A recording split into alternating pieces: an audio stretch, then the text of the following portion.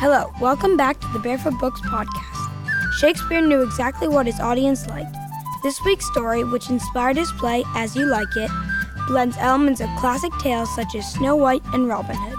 After the story, go to barefootbooks.com to find the complete Shakespeare Storybook collection.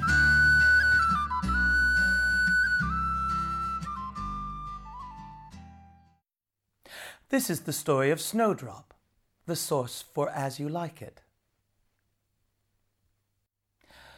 In a time before yours or mine, there was a queen who had a daughter. She called her Snowdrop, for the girl was as beautiful as the flowers of spring. The queen cared for Snowdrop more than anything in the world. Because of this, she neglected her duties and lost the kingdom to a man who was both clever and wicked. He banished the queen and made himself king, but he kept Snowdrop as a slave to do all the work in the palace. This new king was hard and cruel. His only joy was his son, a merry lad named Will. The king wished to raise his boy to be just like him. But Will was not like his father and cared nothing about ruling the kingdom. So in spite of everything, Snowdrop and Will became the best of playmates and loved each other dearly. The people in the kingdom were not happy with their harsh new ruler. They looked at Snowdrop and saw her goodness. They talked of how sweet and fair she was. They said the former princess should one day be their ruler, not Will, and certainly not his wicked father. The king heard this and was furious. His hatred for Snowdrop grew until at last he couldn't bear the sight of her. In secret, the king ordered his most trusted servant to take Snowdrop to the forest and kill her. Snowdrop overheard this plan, but she wasn't frightened. That night she packed a few things, kissed her playmate goodbye, and ran into the forest to seek her own way in life. She wandered around the forest until she was so tired and hungry she could go no further. It was then she stumbled upon a cave. Stepping inside, she found the cave was like the finest palace, full of sparkling treasure. "This is some robber's den," Snowdrop cried. "I've got to get out of here." Just as she was about to leave, she noticed a table in the middle of the cave, all laid out with the robber's supper. The table was piled high with good things, cakes, pastries, and all kinds of sweets. Snowdrop was so famished, she stopped to take a bite from each dish and a sip from each goblet. She made ready to leave at once again, but it was too late. Clump, clump came the sound of the robbers' feet. They were returning for their supper. Quick as a flash, Snowdrop jumped into a cupboard and closed the door behind her.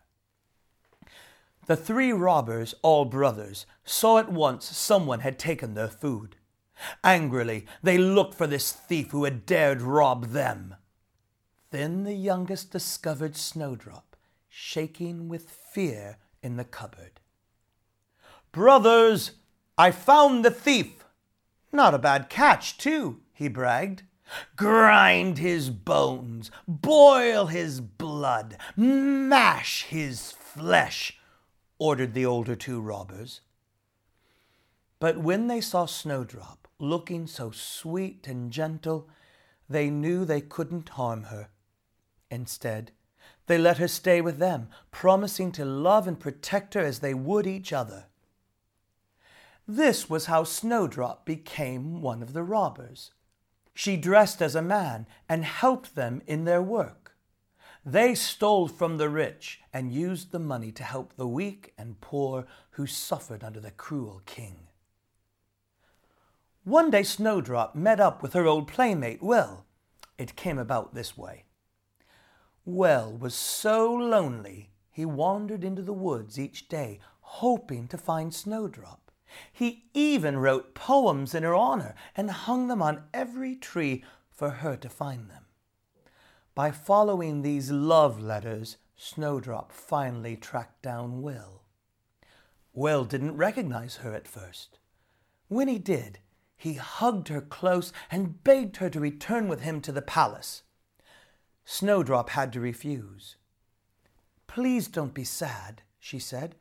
"We found each other again, and I'll see you every day, as long as you promise to stop writing those silly poems and hanging them on the trees. A robber can't have poetry written about her." Will promised. They met each day in a grove of apple trees and were wonderfully happy once again. The king noticed his son's changed mood.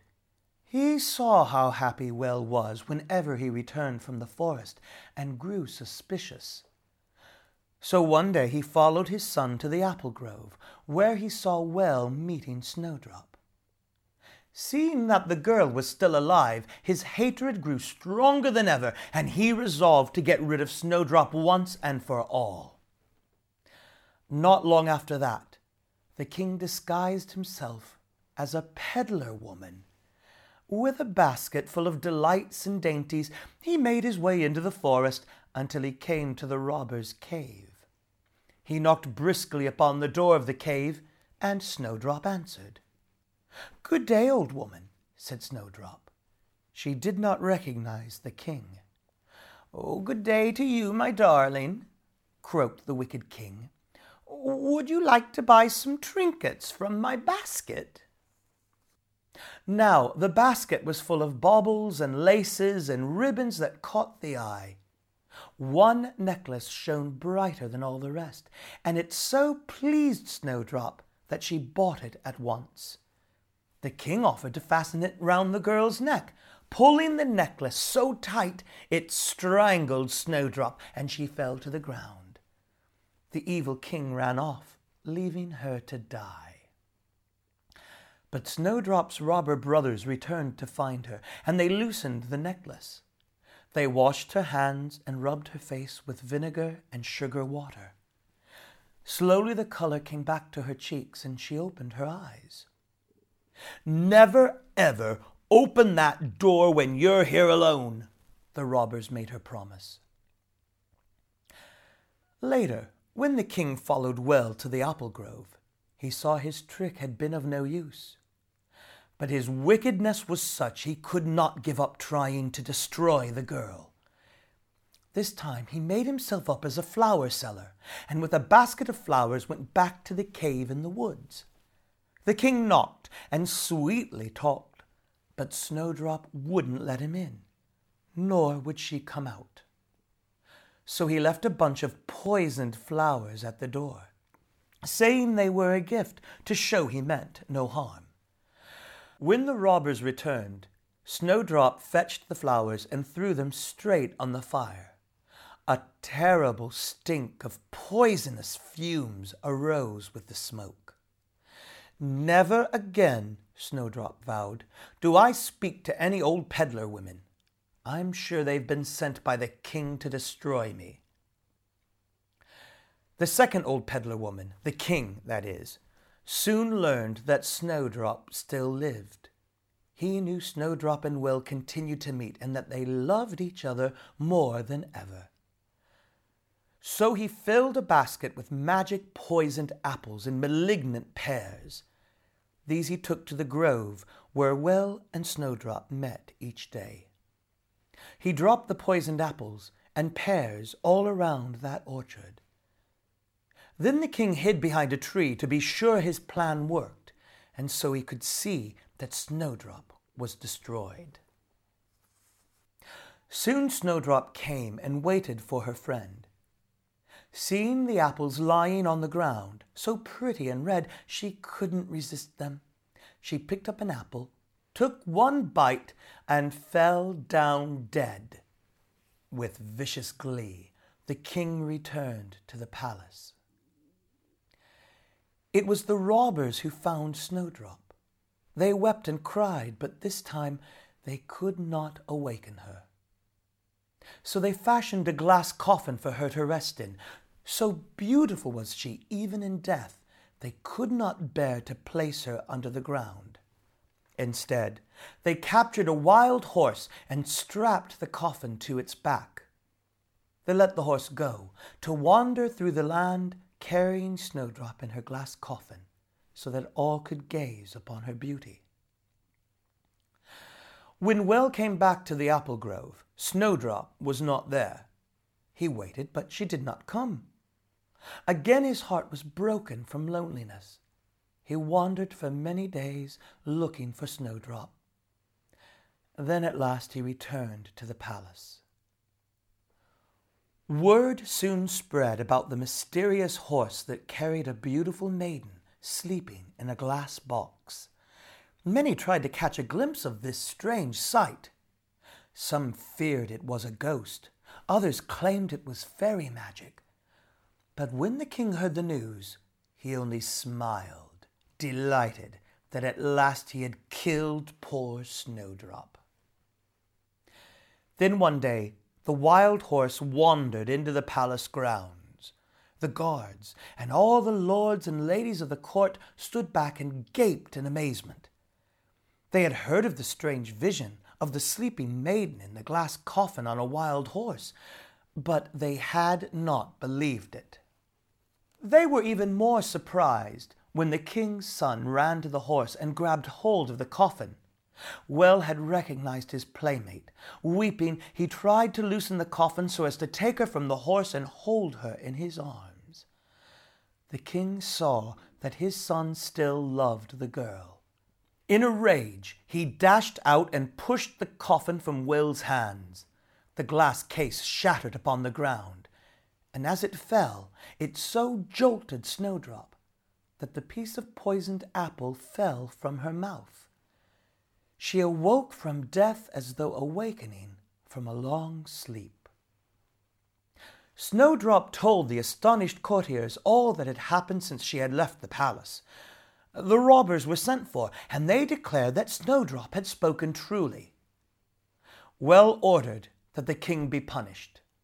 The robbers placed magic shoes on the king's feet, and in these he danced and danced and could not stop dancing.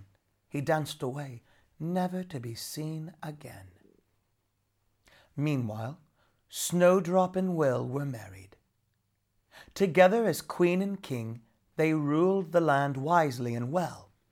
The banished queen returned to live with them in her old age, and the three robbers gave up their wild ways to live in the palace as Snowdrop's brothers, ready to offer help and advice whenever she needed it. As the youngest robber might have said, and that was good, and it wasn't bad, was it?